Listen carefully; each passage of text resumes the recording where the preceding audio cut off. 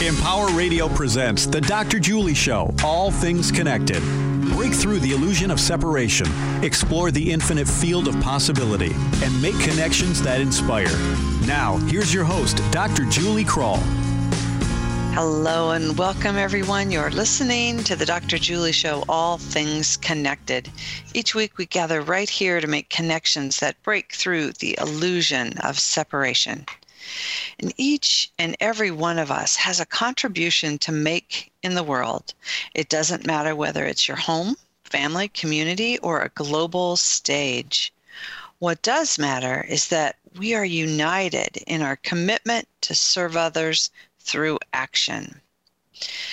Human beings, when we stand in our inner greatness, united in commitment, we are unstoppable. Our commitment to embody our full potential and take action to benefit others is the way to create a world in which we all thrive. This is when transformation occurs. We're going to talk about radical, transformational leadership and how you can source the universal values of dignity, fairness, or equity, and compassion for strategic design, powerful action, and sustained results. I invite you to take a few deep breaths. Bring your awareness into this moment. Open your mind and heart and settle into your essential wholeness as I introduce our guest. Monica Sharma trained as a physician and epidemiologist. I didn't say that correctly. It came out as a D instead of a G. I don't know how that happens. She's been trained as an epidemiologist. She worked for the United Nations more than 20 years, and currently she engages worldwide as an international expert and practitioner on leadership development for sustainable and equitable change. Those words are going to be important throughout this hour. You're going to hear a lot about equitable change. She works with United Nations, universities, management institutions, governments, businesses, media, and civil society organizations. She's published and presented over 250 articles in journals and international forums. And now she is the author of this amazing book I have in my hand right now, Radical Transformational Leadership. And I am so happy to bring Monica and the breadth and depth of her wisdom to you all. So welcome, Monica. Thank you so much, Julie. It's a pleasure to be with you, to be able to share ideas that I know we resonate with. So thank you for inviting me. Oh, you are so welcome. And resonate it is. Yes, we have so much in common. And as I prepared for the show again and read through your book again, there were new things that I saw again. So I'm like really excited to bring some of these forward here. But we do have that first traditional question on the show here. And I do like to ask it, even though you were on, I don't know, a year or two ago. I know these answers kind of evolve and shift a little bit with what's going on inside of us and in the world. So I want to ask you, Monica, if you can share with our listeners, what does all things connected mean to you? For me, all things connected has a descriptor. Today, there are many people who are connected and may not be engaged in actions that you and I consider, shall we say, dignified, like killing one another simply because we don't value them, you know. So what is it that's connected? So for me, all things connected lies in our oneness, lies in that space where there is no each and other, as Rumi would say, and it is the ability to generate interdependent strategies simply because we are connected. And it has another qualifier. When we are connected, we are not connected out of the energies of domination, out of the energies of I need more. We are connected in that space where we are resonant. And you brought in that word again. So a leadership word is attunement. So when we are in tune with ourselves, our whole self, when we are in tune with other human beings, and when we are in tune with the planet, then we are indeed interconnected. That's what it means to me, Julie. I love that. Thanks for bringing in that word attune too, and in tune with all of these things. I love that your response was that it lies in our oneness. And when I picked up your book to review it again, and of course went through the pages highlighting, and I do have a long list of questions. I doubt we'll even be able to get to them because we have such great conversation when we just start. But I love the idea that the book comes from that oneness. And you started by sharing a quote, and I can't say the name. I'm going to let you say it, but I'm going to read the quote, and then maybe in your response you can give credit to Swami V. It starts with a V. But you quoted him in the book, and you said, take up, this is what he said, take up one idea. Make that one idea your life. Think of it, dream of it, live on that idea. Let the brain, muscles, nerves, every part of your body be full of that idea, and just leave every other idea alone. This is the way to success. And number one, it's a beautiful quote for all of our listeners, a good advice, a good prescription for our listeners to really find focus and meaning in their work. But for you, you answered that with saying that your idea is our innate oneness manifesting in the world. And I love that, Monica. You said it gives you a rudder to guide you, but how you phrase that, I think, is so important. And it does kind of put this whole conversation of radical transformational leadership in a coherent field here, a coherent thought. So our innate oneness manifesting in this world. It's so action-oriented, Monica. Tell me how you came up with that and what that really means to you. I'll begin with the first question you asked me. His name is Swami Vivekananda. Thank you. And he is known as a sage worldwide. In the late 1800s, before the turn of 19th century, he came to Chicago, and he was in that interfaith meeting where his seminal speech that began with "Brothers and sisters, we are all, part of the same human beingness deep within." So he's a person who was about action. He brought to life Ramakrishna Paramahansa's philosophy of oneness, of devotion.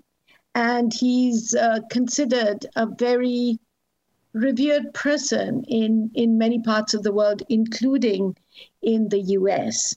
So his work on interfaith dialogue was far-reaching and was inspiring for decades to come and is still quoted. So Swami Vivekananda wrote this, but there are a couple of undertones in that entire speech. And I would say underlying factors rather than undertones. There's a difference, Julie, between passion that emanates from oneness and the obsession of a zealot. So it's very vital that when we look at what that one idea is, that one idea does not exclude anyone. Because there are many people with one ideas that emanate from a limited knowing of ourselves, emanate from hatred, emanate from, religious side, which is killing in the name of religion. So so as long as we can distinguish the passion that emanates from oneness, then Swami Vivekananda's idea of one idea is great. But when that one idea is the passion, and I don't use the word passion there, I use the word obsession. The obsession that my way is the right way, I have this one idea, then the one idea is not a space for unfolding. So you get the point, right, Julie? It is about the one idea that emanates where I have known each another from a oneness. And that's who he was. He worked all his life to bring about that oneness. Today, when children come into educational institutions that were set up by him, there is no question about where are you from, which state, which nationality, what religion. So it's just being human. All their criteria about just being human. And to me, that is the power of his work and how it manifests. So, yeah, and you asked me a second question. Yeah, I love your response of what was your one idea, and it was that our innate oneness manifesting in the world. And I see that as your work. Like you are that. You are this innate oneness manifesting in the world and creating a lot of work with that. But how did you come up with that idea? It's really a beautiful, profound one idea that I share. Julie, I think a lot of the listeners must share that too. Yeah. So there's a part in you, me, and the listeners that are really interconnected in our deepest selves. And so, to use an Eastern philosophy word, karma yogi, which is not karma as most people understand it, like the past, karma as in service. So for me, I trained as a physician. For me, serving is my path, is my main path. And to me, I realize that everybody's path is different, but it has a certain texture, if that's a good way to describe it. So the combination of service, which I also learned, as I wrote in the book, from my father who served, and he served to generate justice, to generate well-being, to create a better world for people just after our independence.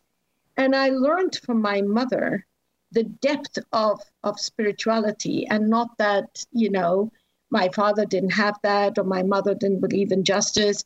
But it's just that for me, I grew up in a wonderful way, learning the power of these spaces, the depth in human beings, and the action that emanates from it. And my mother says that I really had a lot of compassion since I was a child. And instead of dampening that, they encouraged that side of me. Instead of calling that, it won't work in the world, they activated that, I won't say activate is not the right word, Julie. They supported me in that. And so for me, the threads that we all have, a depth in us that is truly innate. And that's what I wrote about. The word radical does not mean politically radical. I took the word from mathematics, and what it means is root of. So this work is about touching the root of our being, the root where we are one indeed, where we are from the same soil of this earth. And for me, therefore, radical. And transformational means that when I activate this deep space, our universal heart of compassion, then I also learn to think differently. My worldviews are different. They are not born out of rigid ideological stances. They emanate from a flow that questions, that inquires, and that is dynamic. And that mind, born out of this universal oneness, has a different texture and is willing to create strategies that work for everyone. And then you will say, what's so common in human beings worldwide? Because we see so much hatred in every country, every culture. We see so much exploitation, even though we have enough. It almost seems like in a world of abundance, we do not know the difference between fulfilling everyone's needs, joyfully, and, the derailer called greed. I mean, like Gandhi said, we have enough for everyone's need and more, but not for everyone's greed. Yeah. Well, so that brings me to really the heart and soul of radical transformational leadership is the universal values that you talk about. And I think that, to me, they breathe through every page. Like, it's beautiful. So I'd love to hear you, number one, speak of those 3 universal values that you write about in the book, and just kind of maybe expand upon each of them a little bit, because they are the crux of the action that we're taking. Right. These universal values are not one that I've invented. It's one that I've seen. So let me begin with the first one, and that is dignity. When I trained as a medical student, I was told that the success of every child, of every youth, it depends on how smart they are, how great their IQ is. And we still tend to value that. But Daniel Goleman's research with Harvard graduates actually landed me in a totally different space. And what that research showed is that human beings have something that he called emotional quotient rather than intelligence quotient. And he said emotion, and in the English language, we don't distinguish the emotions that emanate from our limbic system and the emotions that emanate from what he calls the high road, that is our higher consciousness. But the ability you and I and all listeners have, Julie, to be able to tap into that space is actually the biggest predictor of leadership. And he called that space self-awareness. And it's not a mushy self-awareness. It's very well thought through, very well looked at, and it begins with a healthy sense of self. Now, many people who may be listening to this program have either been to a counselor or counsel others or know the value of counseling. Well, one of the core principles of counseling is to be able to have the clients have a healthy sense of self. And this is built on my sense of self-worth, my self-esteem. And to me, this valuable space, being aware of my limits, being aware of what I excel in, strengths, being aware of my worth, is the cornerstone of self-awareness. And when I take that word from the domain of one-to-one interaction into the world of social transformation, into the world of political transformation, the world of business transformation, I use the word dignity. And in my work worldwide, from the Prime Minister's offices, which the UN had access to for our programs, to grassroots organizations, the sense of self and dignity is the one that allows an embrace. It allows me to know that I don't need to dominate anybody else to have a healthy sense of self. So dignity, irrespective of the actions we may disapprove of, is a cornerstone value. And I know that it may sound strange to many listeners, but I'll just give an example. You know that I wrote in the book as well that we sell 3,000 children a day for sex. And these cartels are maintained by many other cartels that traffic flesh, drugs. And for me, these children are younger than my grandchildren, you know. And we worked with a group of commercial sex workers, of pimps, of UN staffers, of police in South Asia. And using these tools and templates that I've written about in the book, we actually sold less children.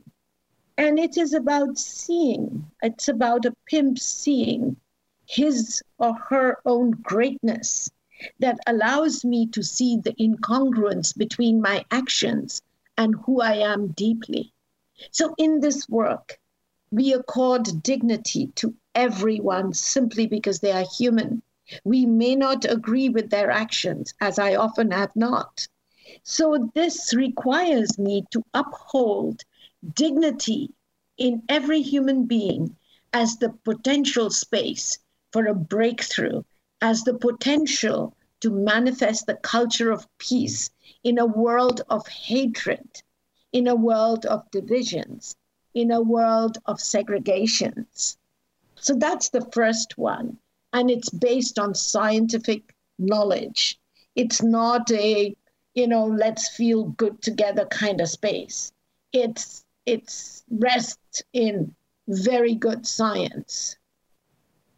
And I just want to pause for a minute, Monica, because what you said toward the very end was really potent when you were talking about that seeing the dignity of everyone, of really holding the dignity of all people, even when you don't agree with their actions, is that potential space where we can break through, that potential space for growth, for healing. But it's that potential that's really important, isn't it? Yeah, and the courage of many of the consciousness workers to call, to be able to call out what's not working, speaking truth to power. Julie, that's what you and I have spoken about. This is not about consciousness that allows everything to emerge simply because we meditate or something. This is about holding the beauty of the human being, along with the courage to not walk past pain, not be apathetic, to be that brings me to the next point of universal attributes in human beings, which is compassion.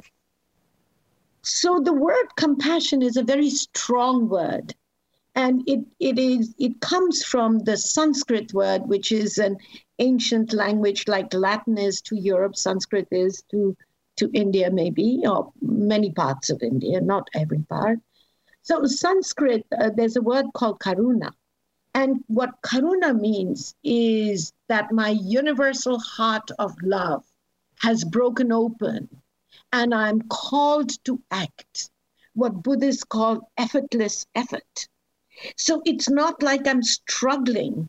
It's a joyful, natural space where I'm called. And the sadness that may come from seeing pain is not an emotional reaction. It is the inevitable essence of spirituality. And it's just part of our lives and who we are. So compassion needs to be combined with fairness and dignity. And to me, compassion is a very strong space. It's a space where I'm called to act. I don't struggle. I just flow because my universal heart, which is what you call the interconnected resonant space of oneness, that has broken open. I'm not afraid to be vulnerable. I'm not afraid of pain. I'm not constantly wanting to be in comfort zones. I'm not soft soft because I just don't have the courage. I'm soft as karuna, which is really a powerful space. That's a beautiful explanation. I love that. And I really appreciate your connection of talking about the universal heart with that resonant space where we're all one. That's beautiful too. So the third value then is fairness or equity. Right. We have it as a natural value. I mean, anyone, do you have siblings, Julie? I do. And so when you were young and your mama or your father, they sort of had that favorite cake on the table and one of the siblings got a larger slice than the other one, you think the siblings are all clapping for their mom or dad? No. They're saying, Mama, what happened? Why did I get a smaller piece? See, this sense of fairness exists. And I always wondered, what is it in us that we have unleashed a myth, the myth of self-interest? Because that's what economics often is. Like, everyone operates from self-interest. No, they don't. And economic theories that are based on self-interest are so limited, and we know that. But this place of fairness, I was so happy when I read Oxfam's 2015 report. It's named Even It Up. And in that report, they quoted a survey they did in the US. And they said that 92%, Julie, 92% of Americans believe in fairness. The country with such inequities, that basically that's what we know. And so for me, it's something that we have left untapped. We have not strategized to engage people from where they are. We've strategized to impose our ideas of how things should be. And to me, this is the beauty of this work. There is no prescription.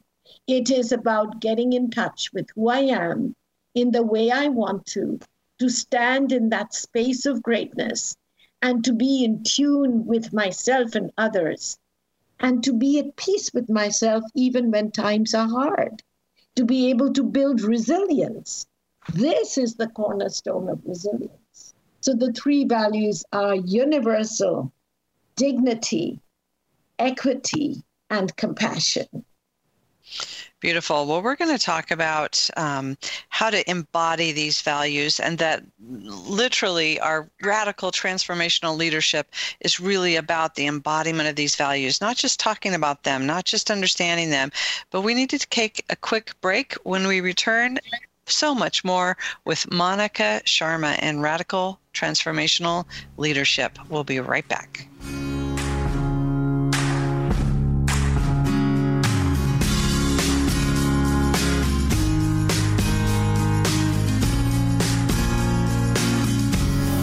Empower Meditation Channel. Non-stop meditation music 24 hours a day in the new Empower Radio app. Music to empower your meditation, help you relax, sleep, or provide a calm background while you work. The Empower Meditation Channel is interruption-free. Listen now with the Empower Radio app, free in the App Store, or listen online at empower.fm. Soothe your soul, calm your mind. The Empower Meditation Channel. Did you know that 7 in 10 girls believe they are not good enough or don't measure up in some way? I'm Amy Poehler. You may know me from film and television, but I'm also involved off-screen, encouraging young girls to be proud of who they are. Body image breakdowns and the pressure to be perfect often causes a girl's self-esteem to plummet. But by being positive role models, we can change that.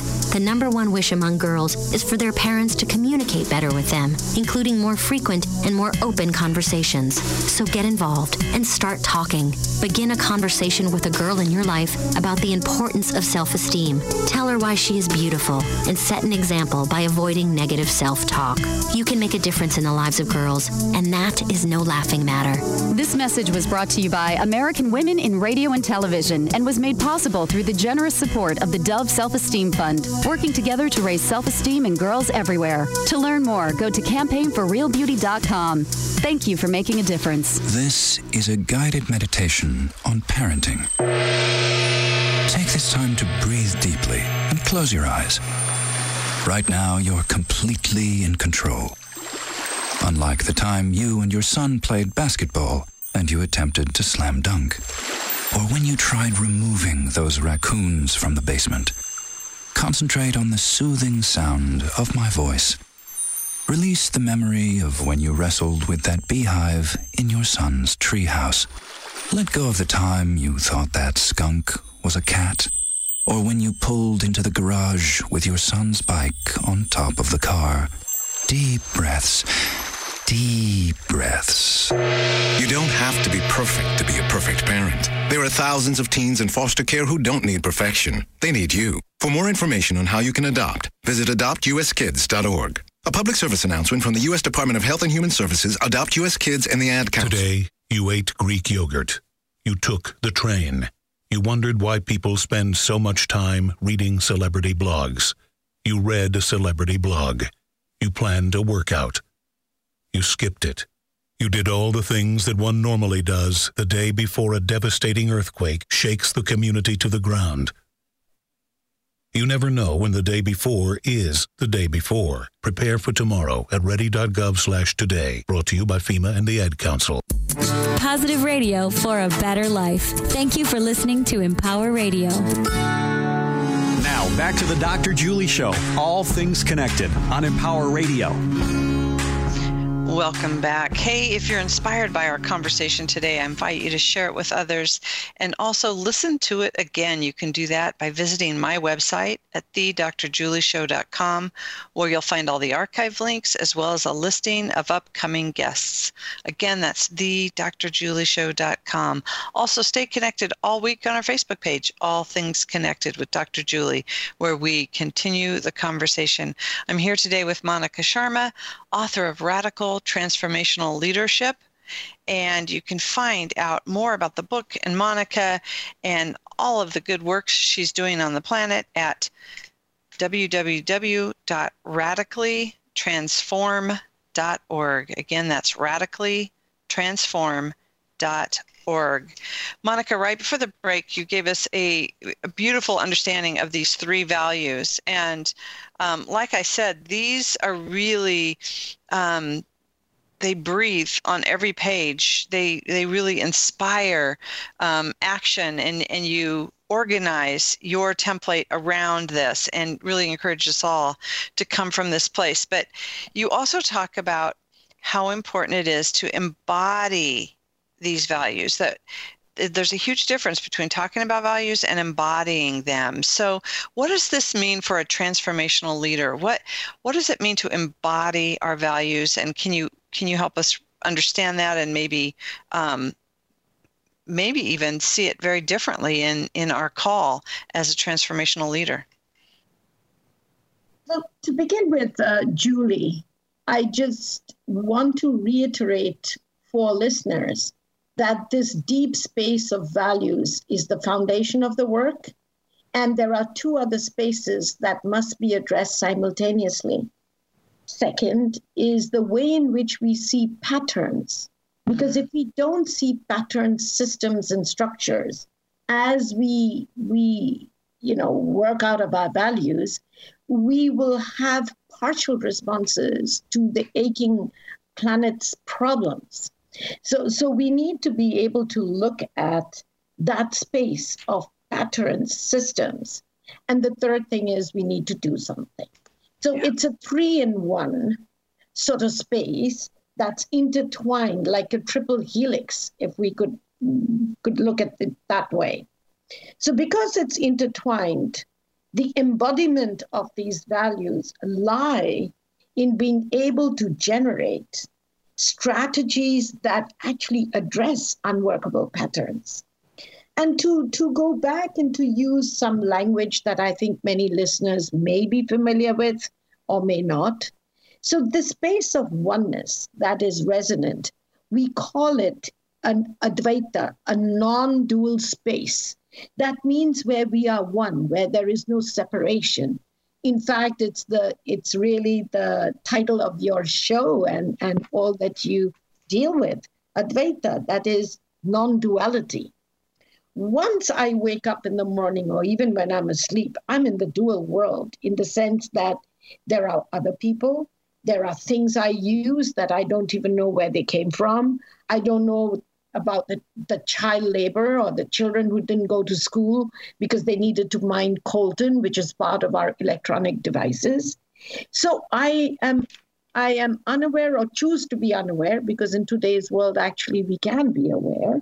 So embodying values means that I'm able to build bridges that are that generate equity, an equitable society, a thriving planet, that I'm able to build bridges where I walk between my non-dual spacious self and the work in the world. Now to me, embodying therefore means that I have a few tools that allow me to reflect. So for me, meditation, in essence, is a practice for focus. Meditation is a practice for stillness.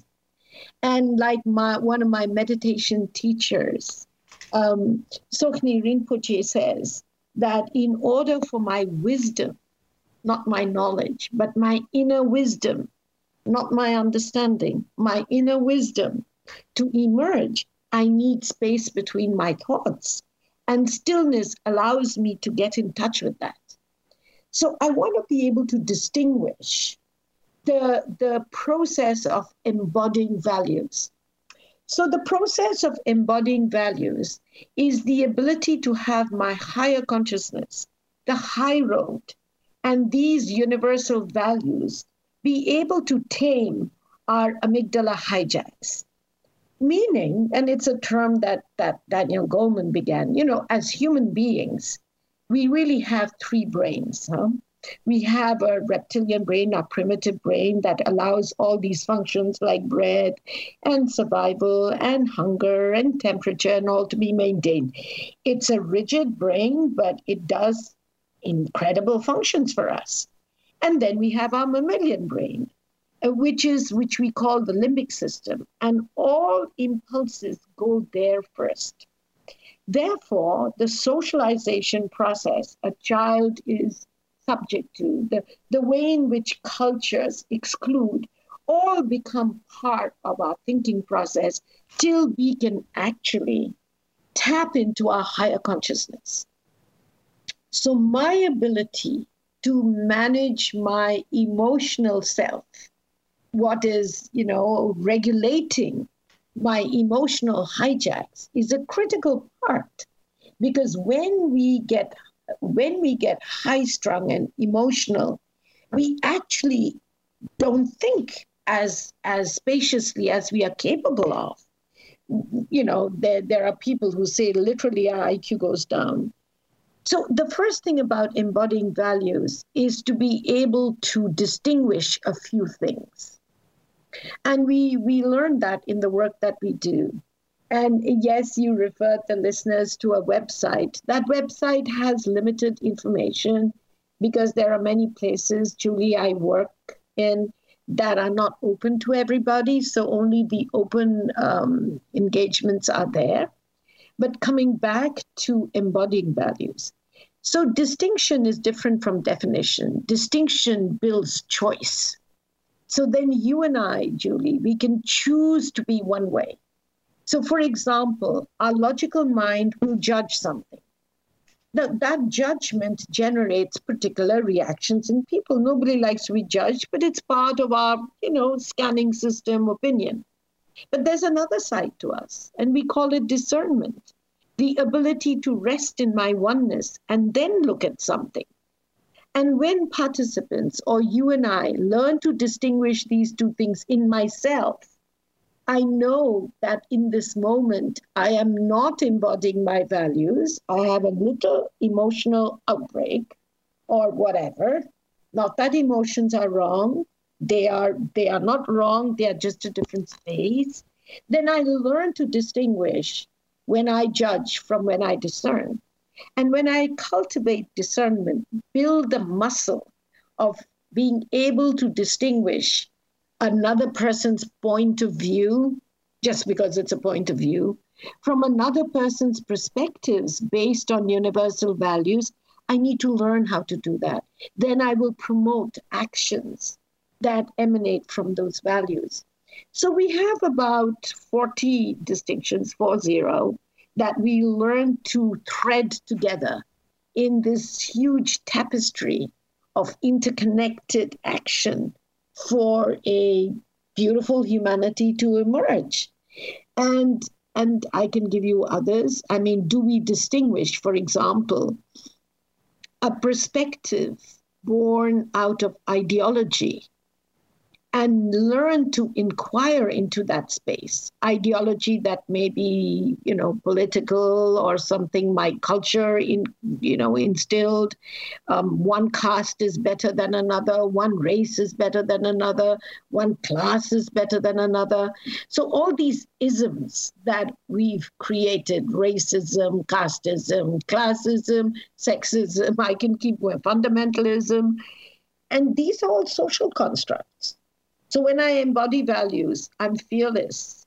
Not that I don't feel afraid. Fearless means when I act even though I'm afraid. That's what's courage. Anyway. So the ability then to question and inquire, not with the purpose of just having more intellectual conversations, but from a perspective of wanting to transform that pattern, because our karuna doesn't allow us to just walk past that pain. Then I'm embodying values. When I inquire. And then we have other such, ways of looking at what we do. I mean, for example, leadership in essence, whether that's at home, parents leading change. I love those commercials you had about parenting. So that too is about deep listening. You brought that up in your commercials. And whether that's a father or a mother or a girl child or a boy or any gender. So the question is deep listening, but it's also responsible speaking. It's speaking responsibly. It's the ability and courage to transform disempowering narratives we have. So every culture has disempowering narratives. So, for example, in India, many people say, the poor are poor because their karma is bad. And the rich are rich because their karma was good, their last life. And which is nothing but a myth that has been perpetuated for people to feel guilty for being poor, which is like awful, and not do anything and carry on hoarding money. So when 1% owns most of the wealth of the country. So similarly, there are narratives in this culture, in the US, that say, well, in the land of opportunity, how are people not accessing it? Are people lazy, so they're poor? They don't look at what they mean by opportunity. They don't understand that, yes, it is a land with some opportunity. But most kids actually don't have that opportunity of going to a school where they are supported. Most teachers don't have that opportunity. Most people from communities that are not income rich are unable to access simple things, including healthy food. So for me, it's a myth that people are lazy, therefore they're poor. So embodying values mean transforming these myths, inquiring into myths that keep status quo, that actually keep concentrating money. Why do I use money? I'm not against people having money. Of course, we must have money. And we must have enough money to enjoy ourselves.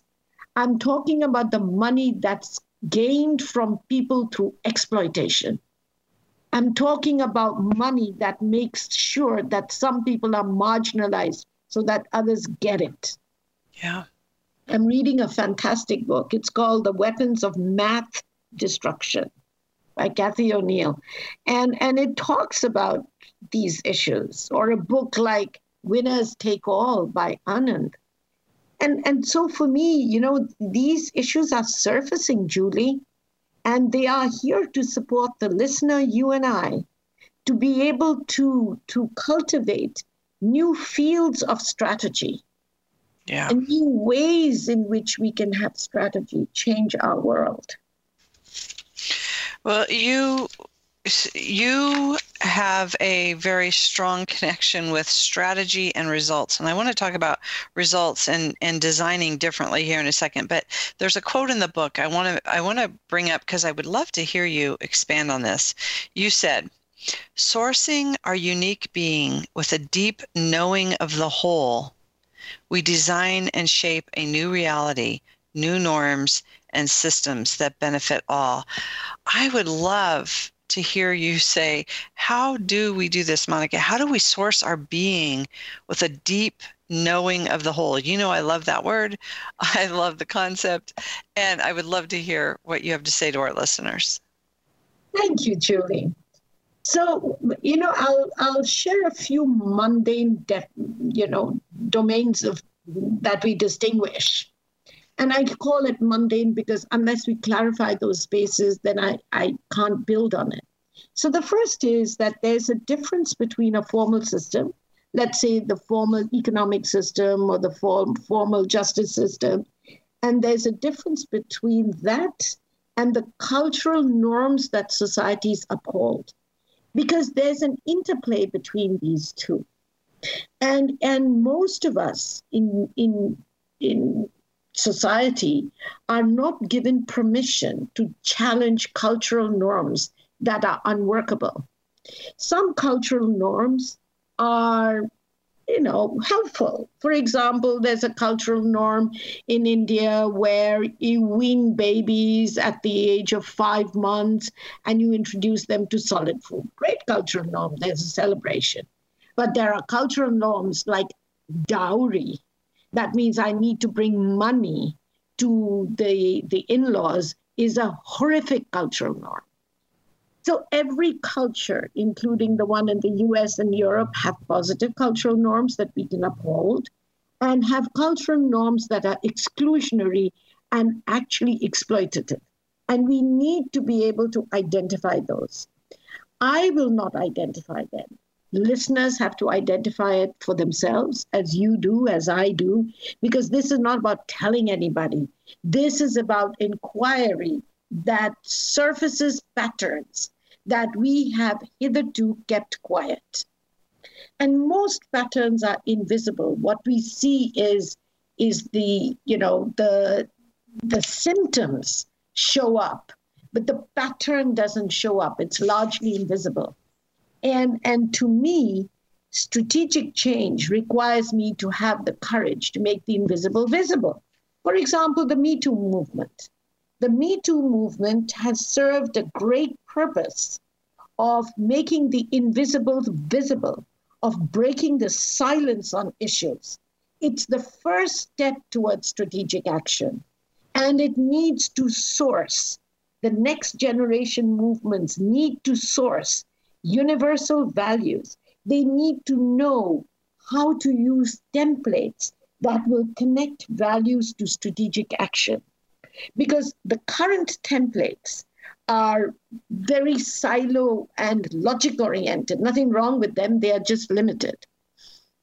So the first thing is, the way to tap into our own greatness is to distinguish formal systems from cultural norms. And by systems, we include structure. So structures get, the structures that are present because of racism get in, just there, or casteism in India, or classism. So there are a lot of people talking about that. The ability to use templates and tools that connect our greatness to creating structural and systems change, to transform cultural norms, is what this work is about. And there are literally dozens of examples in the book, Julie, where people in places of influence, where people with authority and people who have no authority but care deeply have made a difference. Like a woman breaking a cultural norm on property ownership of widows. So there is some power in us that we become unstoppable when we truly touch that greatness in us. And when our compassion, our universal heart of love has broken open, then we can move forward, you see? Mm. So this strategy requires me to activate my pattern mind. And here is the good news, Julie. When systems thinking became an important issue that today is used widely in every sector with mathematical models and algorithms and systems thinking, there's a particular group of people, physicists, mathematicians, systems thinkers, who were, we assumed are the ones who can think systems. That's correct. They can build models. But we all have informal models in our head. And we are all pattern thinkers. And this is one thing that Donella Meadows, who was part of a group in MIT, spoke about. And it's a part we work with very actively. Something I saw long before I read about systems. So we activate that space, and it's just part of the human mind. And then they know, people know, but we hide information. So to embody values, we have the courage to be transparent. So all of this shows whether we are embodying values or we are simply talking about values and keeping status quo and just continuing with the rhetoric of universal values. Wow. I'm like in awe, and the time is going so fast. I really appreciate weaving all this together by one of the things that I really, when I think of Monica Sharma, I think about results. I just really appreciate your commitment to results and sustained change, and that's what radical transformational leadership is really all about. Can you just in maybe 3 minutes or so here, Monica, talk about sustained change and results, and that literally we need to design differently to make a difference? Julie, in a world of rapid change, the only thing that will anchor us through life is our space of oneness and universal values. Context will change, the skill sets we need will change. So that becomes our constant, is the humanity in us. And then results can occur when I activate my pattern mind and I commit to creating change. So that commitment is part of the emergent self. So for me, yes, it's not results at any cost. Its results are, activities we do, but results are also goals that we change, outcomes that we want for people in an abundant world. And when we use values, when the shifts that we need to create. So in this work, I must know what I want to shift. And those will change as I achieve those or accomplish them with others. So when those shifts become normative, then we say there's a paradigm shift and we say we've generated an impact. For example, if we can generate a justice system in every country that is not biased towards any group, and that becomes our norm, then we say that we've accomplished a shift in outcomes and results. Then because of our values, it becomes enduring. So I believe it's possible, Julie, because there's so many people asking the right questions. Yeah, beautiful. Monica, this has been delightful. Thank you so much for joining us again. Thank you for reading this book. It really is. It's bound to be a classic textbook for leaders. It's really incredible. So thank you so much for joining us today and sharing. Thank you too, Julie, for inviting me and sharing what I love to do and what I wrote about. And yeah, I think that there'll be enough people willing to learn to have transformational templates for results. Absolutely. And Monica outlines that template in the book for you. There's so much more there, so I encourage you to check it out. Monica Sharma, Radical Transformational Leadership. And now I want to leave you with an excerpt from the book. We are the ones we have been waiting for. Creating new patterns requires that we connect to who we truly are, rising above our fears in order to pursue and realize our vision for dignity, justice, and peace in our lifetime. The most difficult part is our own discipline to practice. It is so easy to fall back into our habitual patterns and continue working in the ways we have been taught. The path is never linear.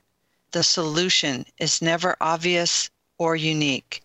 We will make a difference only when we truly inquire into ourselves and our world, taking it upon ourselves to shift what is not working. Doing anything less would be giving up on ourselves, our families, our communities, our children, and the generations to come. You've been listening to the Dr. Julie Show, All Things Connected. Remember, together we are creating connections for the good of the whole.